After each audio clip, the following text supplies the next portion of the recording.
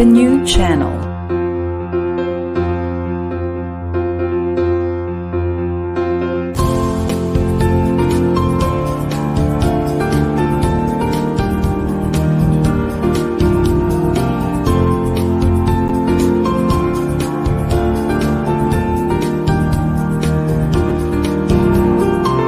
The new channel. Hashtag TNC Now.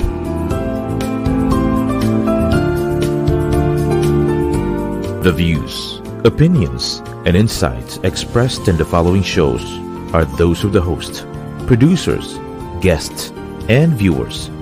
They do not necessarily reflect the position of the channel. Viewer discretion is advised.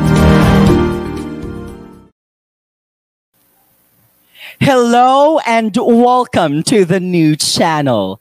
Our passion transforms a community that sees all things new. I'm Dominic Maluklog. And I am Asher Boso, streaming live from Calbayog City, Samar. You're now watching Balay Buhay Samana Samar. Season 1, Episode 11.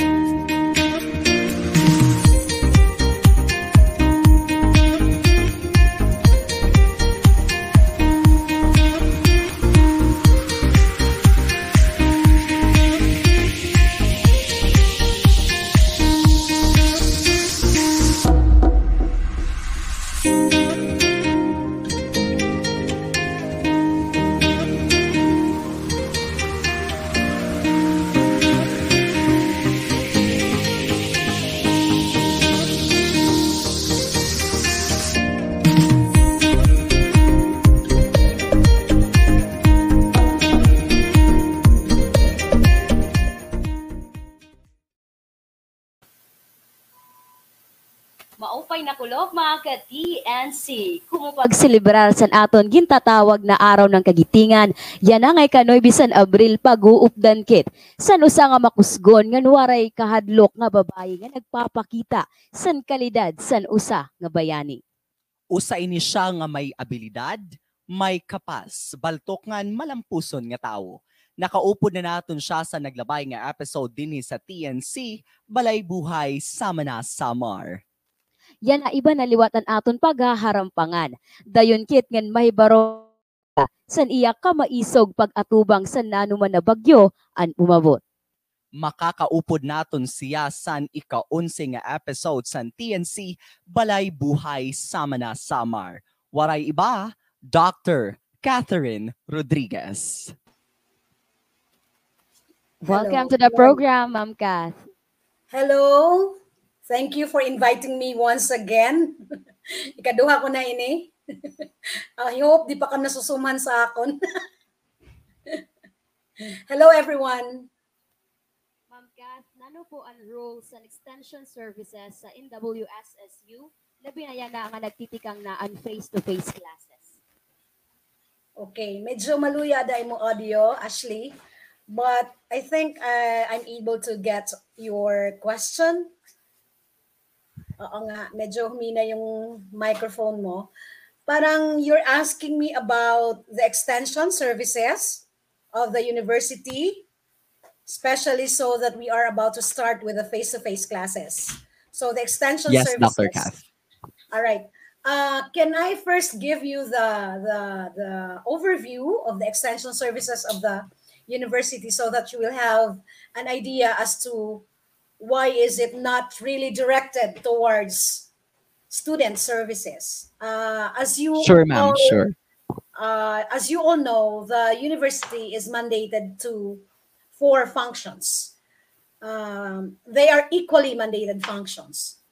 You have instruction, then research, then extension, and production. They are so interrelated that one cannot exist without the other, some sort. So it should have a synergy of all the four functions. And yet, despite of the synergy and the relatedness of all these functions, meron kaming kanya-kanyang kumbaga independent na mga services that we provide for the clientele or particularly our stakeholders. And for my office, because I am the director of the extension services, I'm managing the extension programs and projects of the university to which they are downloaded or cascaded to the different colleges of the university. Ang talagang main purpose of this extension service is not primarily directed to the students. Okay, just to make this clear. Kasi when it comes to student services, it is the student services and the academic division that take care of these programs for the benefit of the students. Nevertheless, we come up with programs and projects that also benefit somehow the students in a way that they are also part of the community. So parang ganun. But we target communities, not specifically students. So once we deliver these programs and projects to the communities, say for example, literacy program in the College of Education, nagkaka-benefit ang mga estudyante dito. But the question is, what specific or particular program or extension service are we now implementing in relation to the conduct of the face-to-face classes, di ba? Yun ang question. There is no direct project that we are now handling that is really very related to the conduct of the face-to-face classes. Kasi nga, yun yung sinasabi ko, hindi kami pang-academic.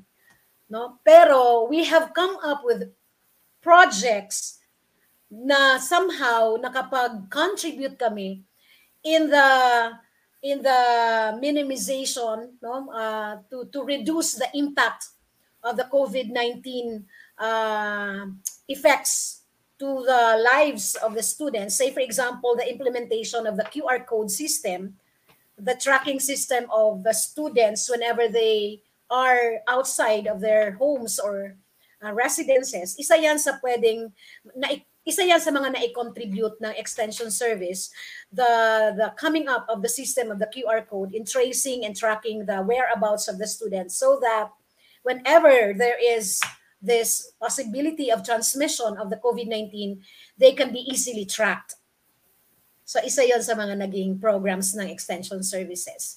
While at the same time, nagkaroon din ng mga programs intended for students on the literacy side naman, like holding online or webinar sessions intending to develop and improve the skills of the students in many areas, specifically in the College of Management. So dahil hindi nga pwede ang face-to-face classes, so we have implemented series of webinar trainings to hone the skills of the students, particularly, for example, on front desk operations, housekeeping, business, entrepreneurship or entrepreneurial skills. Ganon, nagbigay kami ng mga different trainings for the students in the past 2 years of the pandemic. In connection po, ma'am, to the first question, before Yes. before po ma-benefits ang mga students, ito nga magkadurodilain nga services coming from the extension po, nano po, ma'am, ang magkadurodilain nga proseso po para po ma-enlighten atong mga Norwegians nga nanihiling yan? On the extension services. Yes, ma'am. The processes on the extension services. Okay. So again, as I've said, it is a mandated function. And therefore, every year, a school year, we have to set targets first. So the targets are also anchored in what we call requirements coming from the national government, which is downloaded practically in the SUC leveling I don't know if these terms are familiar with you, pero ito yung mga technical na ginagawa namin. So may mga requirements or set of criteria that the national government has set for us to comply in terms of providing extension programs and services of the university. One of which is what we call the SUC leveling targets, of which kailangan naming ma-reach a certain number of participants that we have to train, ganon. Then number of adapters in terms of technology, utilization of technology, ganon. And then internal rate of return and return of investments of some projects that are geared towards economic development of the communities. So ito yung mga targets namin. And then once these are set in a year, we have to cascade that to the different colleges based or vis-a-vis their expertise or areas of specialization. So for example, if the program is geared towards agricultural development, binibigay namin doon sa College of Agriculture. Okay? So, kung literacy naman yan, dito sa education, kung information technology, and so on and so forth. And then, once they receive these targets from their end, they have to come up with an operational plan. So, in the operational plan, they come up with a specific time frame and identified certain areas in the city or in the province of Samar of which they could give the intervention. So once they are able to identify that through the training needs assessment, that is the time that they prepare a proposal. And so once the proposal is made, they have to identify also some conduits or partners in the implementation, since you are also aware that the university is not financially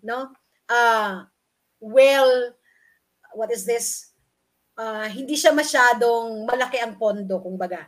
So kailangan nating mag-outsource ng pondo ng ibang organizations, ibang agencies. And this is where partnerships and collaborations come in.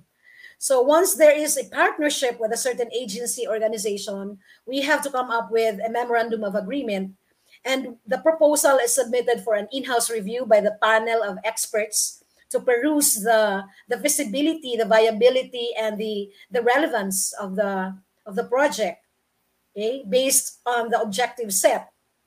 Once the proposal is approved, that is now the time that it has to be forwarded or endorsed by the Research and Extension Council, of which I am a member. And then once it is endorsed by the Research and Extension Council, it has to go through the approval of the Board of Regents. And once there is a stamp from the Board of Regents, that is now the final signal that we will have to start implementing the project in the ground or in the community level through a special order provided to the faculty members involved in the implementation of a certain program. That's usually the process that we do.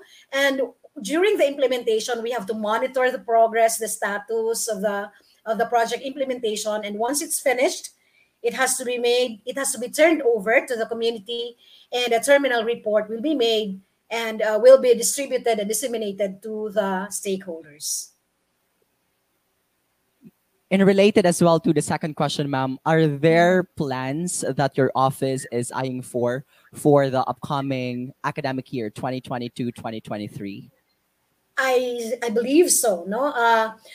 Much as I would like to impose something, as projects for the conduct of the face-to-face classes, usually our approach is always bottoms up. So once there is no express need coming from the communities, then we do not impose anything. However, as we deemed it necessary, if it is really very necessary for us to introduce only, or to sell, we call it selling, the concept of the project to the communities for them to also consider, then that would be also a welcome idea. But again, as I've said, there are already efforts coming from the different colleges as to how they will be able to extend assistance to the students, in terms of the conduct of face-to-face classes. But if you're asking me of direct intervention to the students, for example, by providing them resources for them to cope with the online or virtual education, for example, with their stay, for example, in the university during that period where there are restrictions and everything, No, parang wala pa kaming concrete plans for that. However, it is a welcome idea that maybe I can bring up to the college extension coordinators for them to consider as a proposal for the upcoming face-to-face classes. Saya na po, Ma'am Kath. Nagtutdo ka pa po. Tapos, nano po ang transition tigang sa online face-to-face na delivery po? Mode of delivery. Okay, as far as I know, because I am also a faculty member, aside from being an extension director, I am also updated to the things that are going on in the academic division. As far as I know, the faculty members have already been given the instruction. Particularly, there are committees that have been formed, and certain chairpersons are assigned to be responsible in the compliance of the safety seal. No, we call it the safety seal, to ensure that all requirements that are stipulated by the Commission on Higher Education in the conduct of the face-to-face classes are complied, 100%. So this means to say that we have to install, for example, certain facilities inside the university, like the provision of alcohol in certain strategic areas, then the exits and entrances of the students, then the, I don't know how do you call that, the division of the chairs with all these glasses and everything. So these are already in the pipeline for installation and putting, particularly setting up in the different rooms of the university. So these are just but some of the plans of the university in relation to the conduct of the face-to-face classes. While we are also advised, although there is already the plan of holding the face-to-face classes in the next semester, we are still given the leeway to have still a blended learning. So when you say blended learning, it's not just pure face-to-face or in-person classes, but we can also opt to give some time for the students to do their requirements and other academic related activities online or virtual. So still synchronous and asynchronous mode of instruction. Sining pa nga ni Ash dire gud harumama nga usa nga faculty member nga may ada paging ka-captain nga position sa dako nga university. Ma'am Kath, nano po nga mga challenges or obstacles po ang imo na-encounter along the process sa imo pag-implementar sini ng mga services nga iyo ginpo-provide? Oh, challenges la gidada mo eh. The first is, I think, number one in the list is the commitment of the faculty members.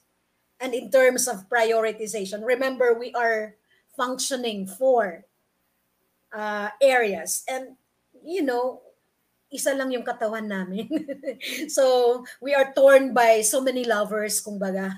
We have to do instruction. We have to do research. We still have to do extension. And at the same time, we need to produce something.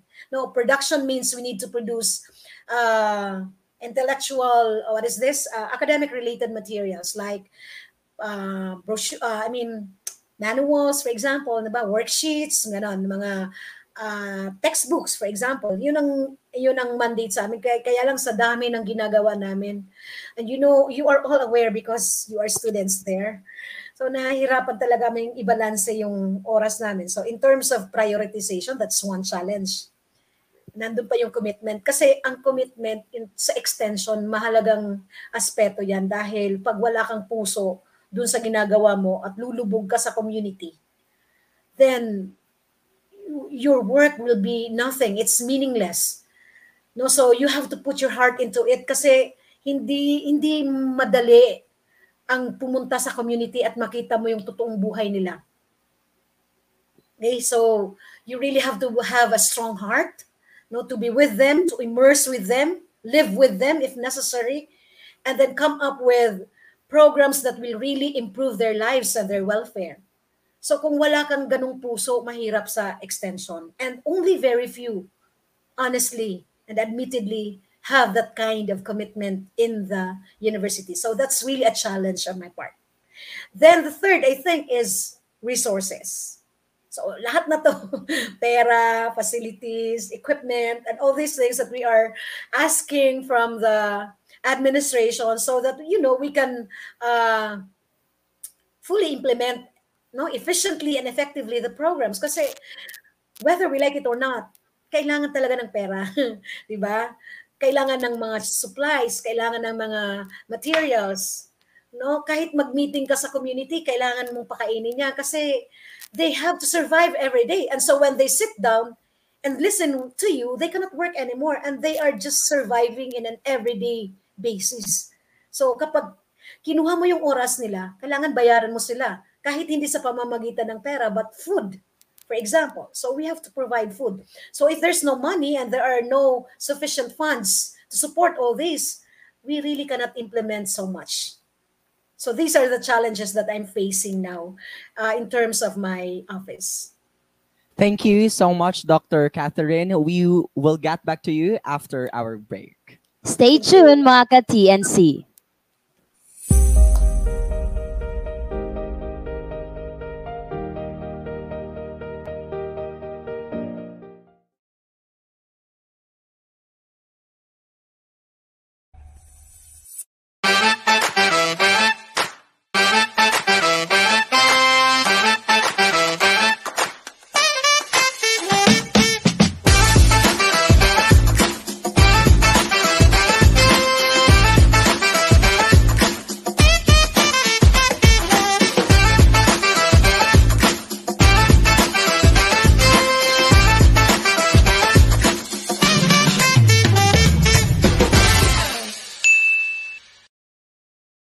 Welcome to Strata Results, where we take a partnership approach to ensuring that your business processes, chosen technology, people and information are aligned to support your business.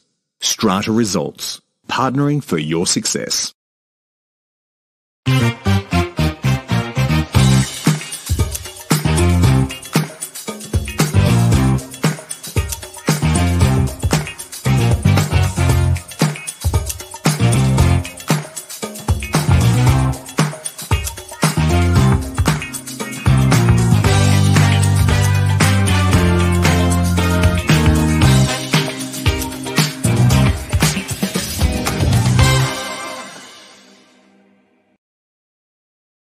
Social media can be overwhelming for entrepreneurs and business owners, and Alan actually struggles with daily content that converts sales. But don't fret. Rise Up Creatives Worldwide is here to help you with daily customizable captions, exclusive photos, and an easy-to-use design studio, all in one digital platform. Plus, monthly masterclasses to help you grow your business with just 5 minutes of investment each day. Join us today. It's time to rise up and be creative.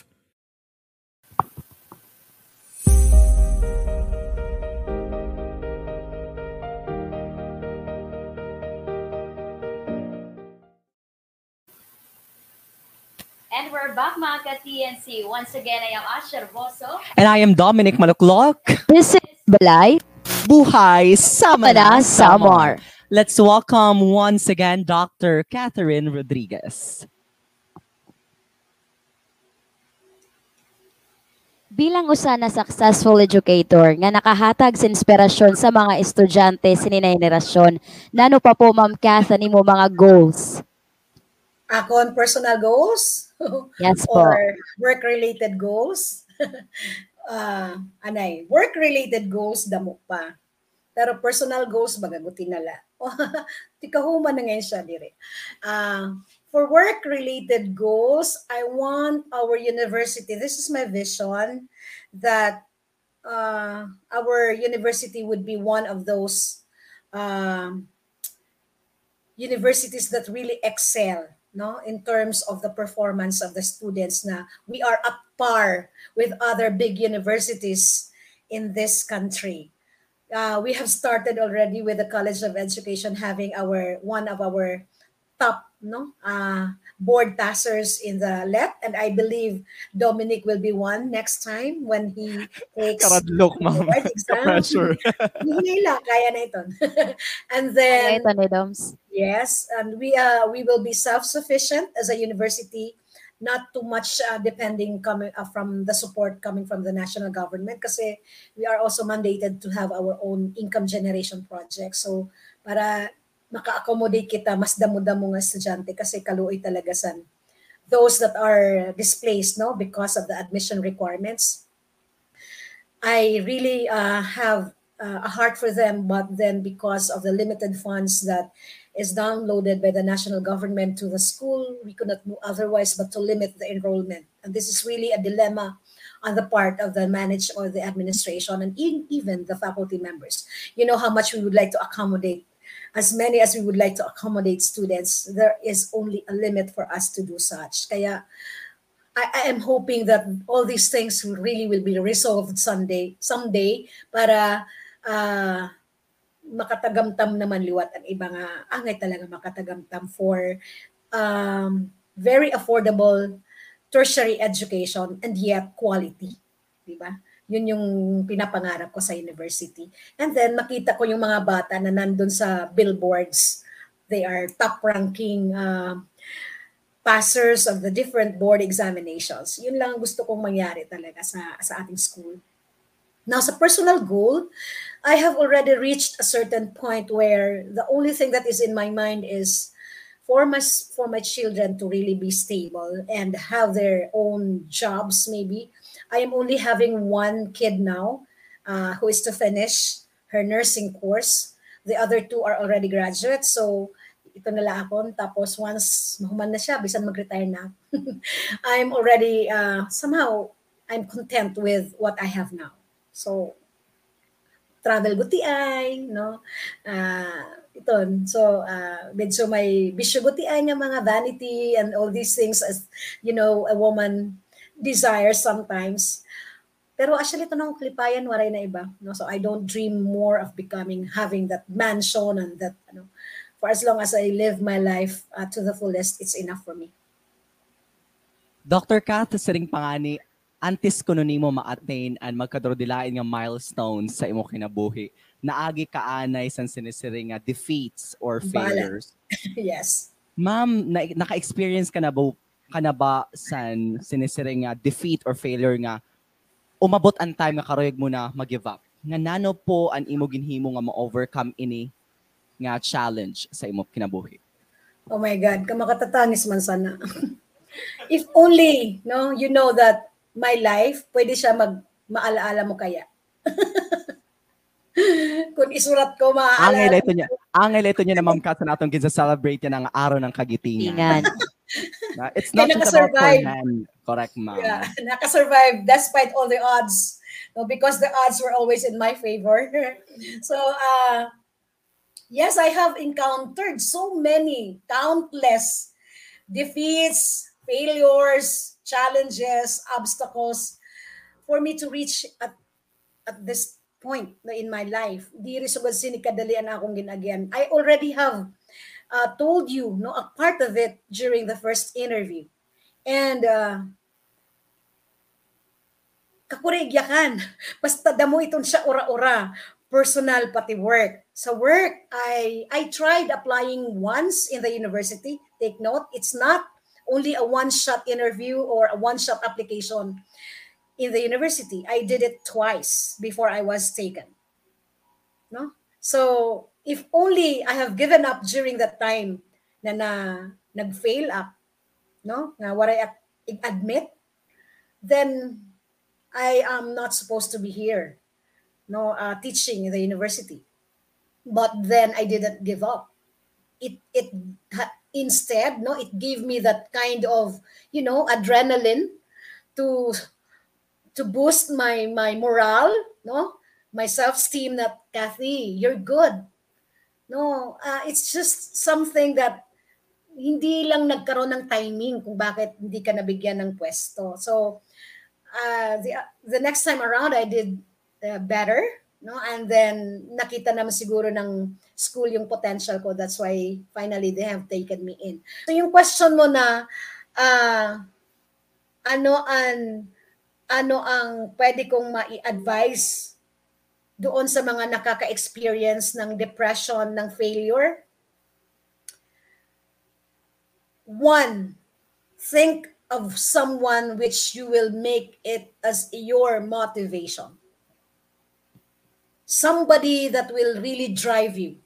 Kasi umabot na rin ako sa punto na So I'm sorry, Lord, but I said to myself, this is enough. I think I'm ready now to give up my life.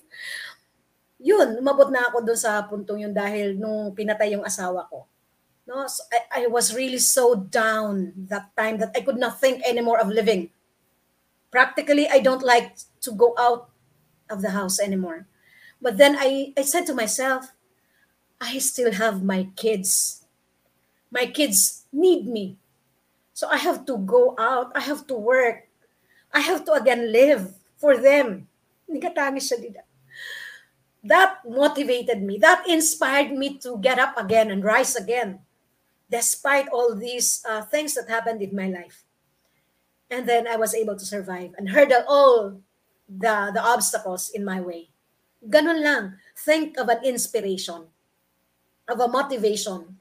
If ever you feel that you feel like giving up, your parents could be your great motivator. Your dream of becoming somebody, it could be not just someone, it could be something. So, karig kumaabot ini. So why should I give up now? This is just part of the challenge. And this even gives more flavor to it.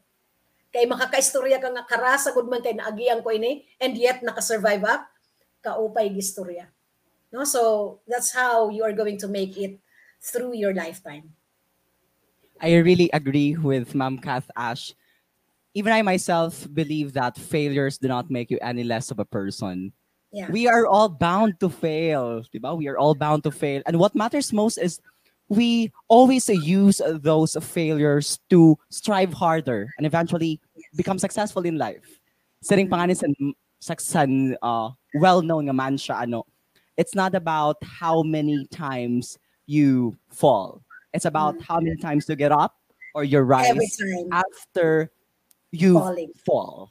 Yes, kay normal man la talaga no, may mga times talaga nga nakakakuan gid sa failure, pero ala talaga sa aton pagka individual kung baano tuton himuon igkato ta sa motivation, di ba, para makabut tapan mga hingyap ta sa kinabuhi. Kitaon ta nalayan na si Ma'am Kath usa nga empowered, usa nga sa ba Yes. an angay good nga adjectives na phenomenal woman sa magkadrodilain nga challenges nga iya naagian sa kinabuhi. Yan ang Artista kay natindog siya Pinomen. padayon. Sakto man gud na si Ma'am Kathy an aton gin guesta no kay araw ng Correct. kagitingan. Nakikita namon Ma'am Kath nga usa ka sa mga empowered women. Nanay mo mahatag nga advice sa mga kababayan nga nakaka-eksperyensya sa depresyon tungod sa failure sa education. Sa education or sa era life? Okay, let's be specific sa education. Education po. My advice for these women, particularly, na they are experiencing some failures while having this shift, no, a paradigm shift in the academic landscape. Think about what you want, no? So set your vision. Not what you see or experience in the here and now, but focus on your vision. What do you want to get out from here? Yun yung dapat na focus mo, yun dapat ang attention mo, not the here and now. Okay? So kahit mahirap ngayon, say for example, you have a very poor internet connectivity, wala kang load na pambili kasi nga sakto-sakto lang yung pera nyo sa bahay sa pagkain and everything. Yeah, di ba?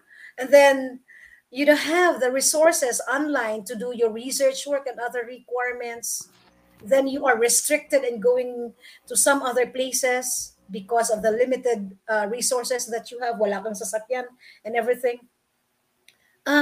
Sabi nga, if there's a will, there's a way. Di ba? So, gawa ka ng paraan. Kaya, I'm sorry, but sometimes, whenever these beggars are asking me for some, what's this? Alms outside. Tinitingnan ko muna yung tao kung mayroon ba siyang kapasidad magtrabaho. Pag wala talaga, then I give. But if nakikita ko talaga na physically he is able and adept naman to do something, why ask for money? So parang ganun yung prinsipyo ko na do something about your life. Kasi if you would just be dependent from the help and support of other people to the point that you're not doing anything to improve your life, you will be dead. You're not living, you're just simply surviving, and that is not life. So you have to do something about it. Make a way, kasi kung halimbawa wala kang load, okay? Pwede naman siguro, hindi naman physically no walang-walang load talaga. You can ask permission from your, kasi we are so lenient now in terms of requiring the students for submission of requirements. We are lenient. It is only a matter of talking to the teachers.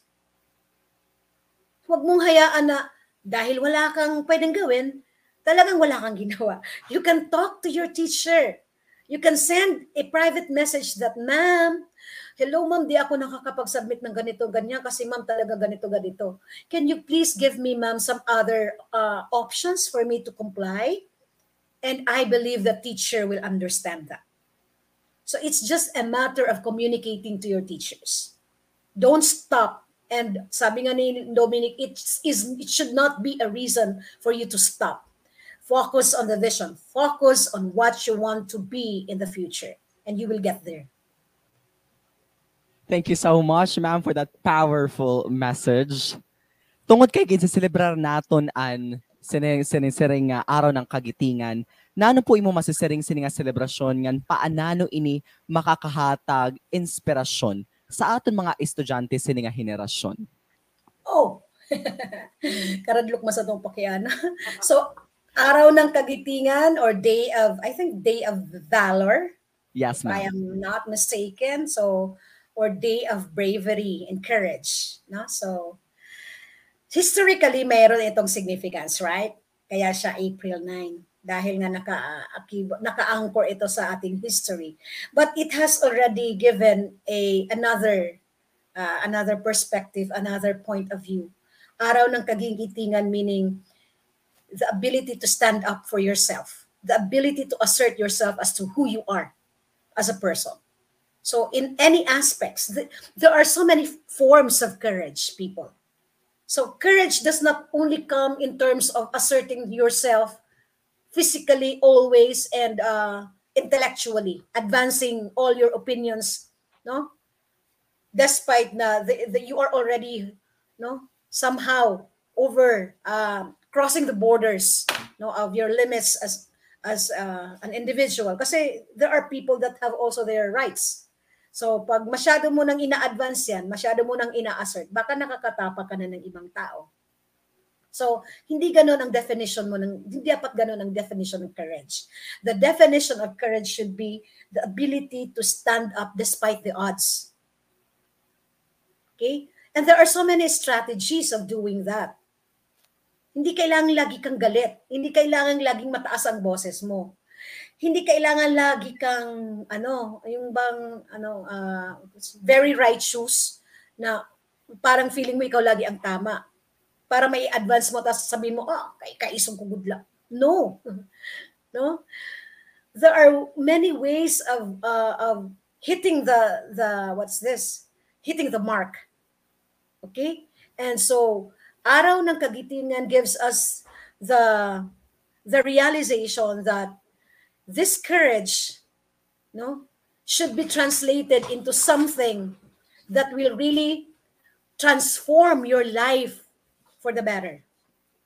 Okay? Courage in facing your odds in terms of your economic resources. So magtrabaho ka. Okay? Kung kailangan magtrabaho ka, kailangan para makapag-eskwela, makapag-aral. Okay? Courage in terms of facing the community, I mean, dealing with so many temptations in the community na mas karasa kung umupod sa iron mo, mag-umpiro kay, Lord, oray ak time, kada po sa kong trabaho. That's courage, no? Control yourself to all these things. Kasi if you will just simply, patuyuan mo lang ani mo kalugaringon, no? I don't think you will have a balance of everything. Okay? Maabot ang panahon, napabayaan mo na nimo pag-eskwela. So these are forms of courage and bravery that the new generation can do. No, and living up to the idea of araw ng kagitingan. Yun. Ma'am Kat, nano po yung maging mensahe para sa itong mga kabataan na mag-i-enroll sa 2022 face-to-face? Nakaplano na ba ka paano niyo implementar? And I haven't heard. Medyo mahina yung audio. Ano yun? Let me read the question again, ma'am. Okay. Nano po ang imo mensahe para sa mga mag-enroll yan nga 2022 face-to-face? Nga nakaplano na ba po kam paanano ini i-implementar? Oh my God. In terms of plans, there are so many plans already. And almost every day there is a meeting regarding this one. Kasi we need to ensure the safety and the health of the students. Kasi we are all so answerable. You know that? We are answerable to whatever happens to the students. We are also liable for whatever happens to the students. Kaya kakuri sa namong kamutangan, ano nga, ang kabataan pa kanhiyon, tapos and yet kami gihap ma-answer. So, kung magkaaroon na, ano, kakuri. So, there's this vaccination program, no, encouraging everyone, each student, no, should be vaccinated before engaging in the face-to-face classes. That's part of the plan. Then the setting up of the facilities, I said, and the compliance to the safety seal requirements as imposed by the Commission on Higher Education. These are some of the plans. Pero yung sinasabi mo na, what advice will I give, no, to the students who will be engaging in the face-to-face or enrolling in the face-to-face? Prepare yourself physically foremost. Be healthy. That's the first thing that you have to do. Kasi yun ang pinakaunang pangontra natin sa pandemic, sa COVID. You must have a good immune system. Okay? So, ay papay imulawas. Physically, you must be healthy. Second is, you must be ready to face the challenges of the face-to-face in terms of restrictions and requirements. So, there are add-on requirements that have not been imposed in the regular face-to-face classes, which will now be imposed because of the restrictions. So, prepare yourself with that mentally. Okay? Baka magkaroon ng tinatawag na asynchronous classes. And synchronous, hindi lang siya face-to-face, baka blended. Depende na sa approach ng teacher. And then, magre-react ka na, akala ko ba face-to-face? Bakit meron pa kaming gagawin sa online and everything? So, ayan, nagre-reklamo, alburuto ka na. You have to prepare yourself for that. Okay? And then, thirdly, of course, intellectually or mentally, prepare yourself. Kasi the university now particularly will be more keen into looking at the students who are really competitive, as I've said. No? So, medyo stiff ang competition, especially na pipiliin lang yung mga bata. And so, you have to prepare for that mentally. I know that there is some sort of genes na tinatawag na intelligence, pero through diligence, no, magtiyaga ka lang, you will still get, no, that kind of knowledge and information kung lagi kang magbabasa, no, you give time yourself to reading, no, and be more open to new ideas, okay, and then review and then read, no, give yourself time to study, and then maybe not maybe, but definitely you will improve yourself. So these are the things that you have to prepare if you will enroll in the university. And of course, be updated. Be updated of the announcements and advisories coming from the university, because most of the announcements are only posted online. So if you are not very much aware of all these things, pag mata mo, aray ka na slot. So please, no, keep yourself on track with all the things that are happening in the university. That's it. Thank you so much, Ma'am Kat. Yan ang kanina kinsagising ang fast talk. First is early bird or night owl. Again, I could not hear you. Sorry. Let's proceed to fast talk, mom. Early bird or Fast night? talk. Early bird Again? or night owl? What? Again, sorry. Early bird. All right, ma'am. Sunset or sunrise? Sunrise. Coffee or tea? None. I don't drink tea or coffee. Kasi acidic ako. All right, ma'am. Beach or pool? Beach, definitely. Cats or dogs? Ano yun? Cats or dogs, ma'am? Ay, dogs. Dogs. Teaching or lawyering? Hala, hindi ko na marinig. Sandali ha. Teaching or lawyering? Teaching. That's why I did not pursue my bar because I love teaching already.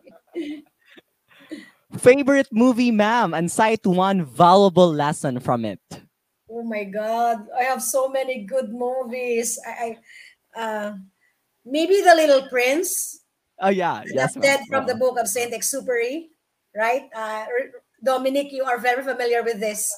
Okay, and it says there the most beautiful line. I think it's only the heart that one can see rightly. Yes, What is ma'am. essential is invisible to the eye. Thank you so much, ma'am, for reminding us with that beautiful, aphorism coming from the Little Prince. Yeah. 3 qualities that you possess as a woman. Oh, as a woman, independent, will-powered, and what else? Progressive. All right. What qualities you look in a leader? Cite 3. For our leader, visionary, has moral ascendancy. So that means honest, just, no? And then third is has political will. So these All are right, the ma'am. 3, I think, the most important characteristics for me. One word to describe your life now. One word only. You can Engaging. elaborate it, ma'am. You can elaborate it. No elaborations. Engaging. May da ka That's ba, it. ma'am, karuyag ig-shout out or ig-promote sa aton program? I-promote, di rin i-promote, but more of encouraging. Now, All right. encouraging the students to, kasi an estudyante, instead of them being the beneficiary of the extension programs, we are encouraging them to get involved and be part of us. No, it's not a beneficiary, but an implementer. So I am encouraging the students to be part of us in the implementation of the different extension programs and projects of the university. Yun ang gusto kong ipahatid na mensahe sa mga bata. But then again, for the entire academic community, I'd like to say that hang in there. Meron ba? Hang in there. Despite all the odds, I know we're facing so much burden now. If you just don't know, but then again, if only we have that kind of passion to our work, then we will really survive. No, we have survived for 2 years already. No? And thankfully, we are now celebrating the Araw ng Kagitingan na nandito tayo buhay. So, for the next 50 years, fight lang muna tayo. Fight pa rin tayo. No? So, and everything else will fall into place. How about, ma'am, karuyag di mo ig-shout out sini nga Shout atong out! program? Sino akong karig i-shout? Kamo, i-shout out na ka. I'm so proud of you, people. I An am imo, really ma'am, so mga yes, ma'am. An imo mga children. Oh, dirada sa raya na namamati. At any rate, so kay busy at nga usa sa niya kuan laboratory and face-to-face classes in Manila. So, hi to my daughter, Arcel. I hope you're fine there. And also to my 2 kids.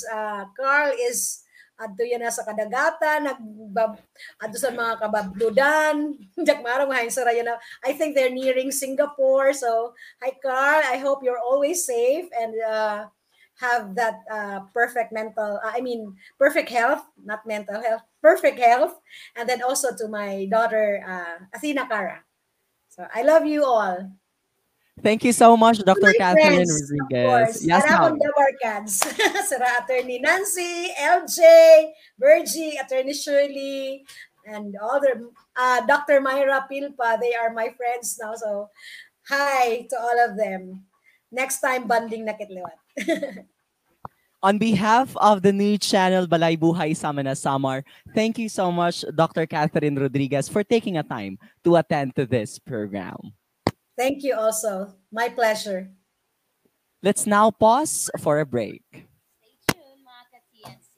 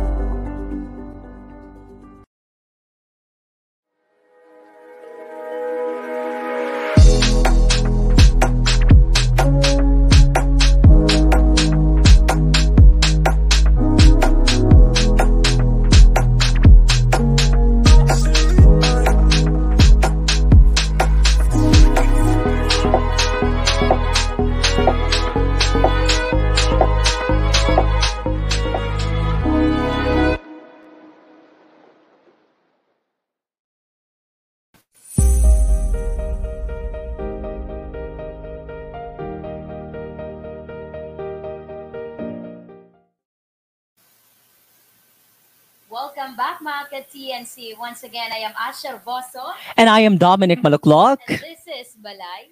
Buhay Sama na Samar.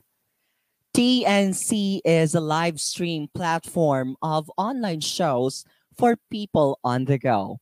Please watch all our shows as seen on screen. Imagine having your own show, your own playlist, your own content, but we make it easier for you. TNC aims to transform the lives of our viewers through engaging, authentic, and original content. Our vision is to become a global 24/7 live stream channel that showcases Filipino talent, global influencers, cultural intelligence, and ingenuity. This is Balay Buhay Sama na Samar every Saturday and Sunday, 5:30 until 6:30 p.m. You can watch live or replay via Facebook or YouTube. Follow us on IG, listen to us on Spotify and Apple Podcast. Just search hashtag TNC Now. And for sponsorships, please email at thenewchannel.com or send us a DM. Enjoy these life-changing shows because we made them for you. And of course, mga ka-TNC, do not forget to like and follow our Facebook partner pages. We have Radyo Natin Calbayog, Siplat, Say Peace Movement, and of course, Primero EV. And that's it for today's episode, mga ka-TNC.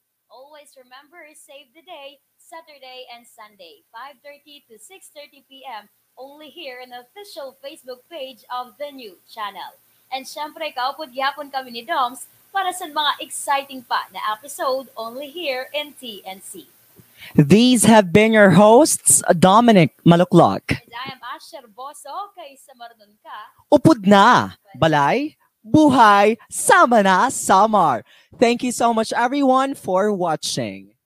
See you tomorrow for the next episode.